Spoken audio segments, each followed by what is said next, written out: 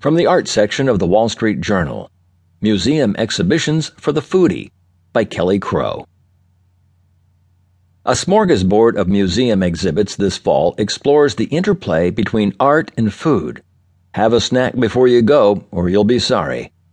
In Los Angeles, the Getty Research Institute last week opened The Edible Monument, the Art of Food for Festivals, a rollicking look at the towering sugar sculptures, wine fountains, and bread-covered pavilions that popularized European street festivals and papal dinner parties during the Baroque era. Curator Germano Celant picks up where the Getty leaves off in a show for the Milan Expo that examines arts and foods, rituals since 1851, including Claes Oldenburg and Kusje van Bruggen's oversized Leaning Fork with Meatball and Spaghetti 2 from 1994. That exhibition runs through November 1st. A pair of shows in New York also chew on food's scientific and spiritual sides. The new Museum of Food and Drink Lab will open a show in temporary quarters in Brooklyn on October 28th called Flavor, Making It and Faking It, a survey that chronicles the ancient Egyptians' discovery of essential plant oils and the 1851 Great Exhibition in London that introduced artificially flavored fruit candies to the marketplace. At Manhattan's Cathedral of St. John the Divine, the Episcopalian Church has invited around 40 artists to tuck food-themed artworks into its Gothic-style chapels and naves, including Jan Moon's honey-producing beehive and art collective Fallen Fruits pair of 20-foot-tall tapestries covered in images of apples and snakes. The exhibit, The Value of Food, Sustaining a Green Planet, opened October 6th and runs through April.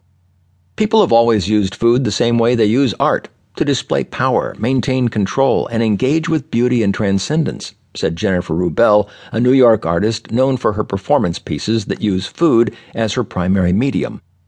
Ms. Rubel said artists and museums are increasingly using food as an art-making, ephemeral material that can be admired or critiqued, and then consumed. 5 years ago, during a gala at the Brooklyn Museum, Ms. Rubel paid homage to her artistic heroes like conceptual artist Bruce Nauman, who has cast his head in wax, by casting her own head in Fontina cheese.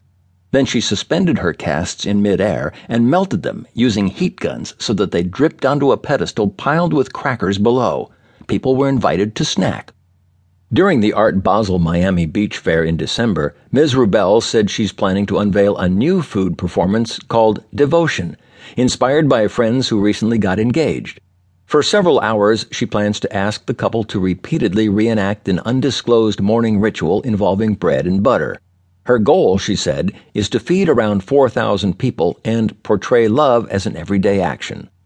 In art, some foods work better than others. Meat, not so much, unless it's displayed in sausage form or smoked and dried. For the cathedral exhibit, artist Peter Nadine raised a hog on his farm in upstate New York and then had it butchered and cured.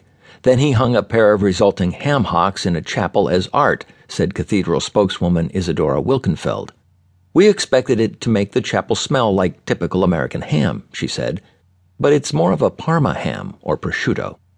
As an artistic material, sugar stretches back to the Ottomans and remains a hit with artists today, in part because it's easy to mix and shape into molds. Last year, Carol Walker, who is known for exploring issues of slavery through silhouette figures, attracted long lines to a former Brooklyn sugar factory by erecting a subtlety, or the marvelous sugar baby, a mountainous, sphinx-like woman made with sugar. Marcia Reed, chief curator at the Getty Research Institute, said cooks in Istanbul began buying sugar from North Africa and the Middle East and mixing it with a gummy tree sap to make a paste they formed into ornate tabletop sugar sculptures. Noblemen in nearby Italian port cities like Naples and Venice admired the imported delicacies and began asking their cooks to sculpt the same.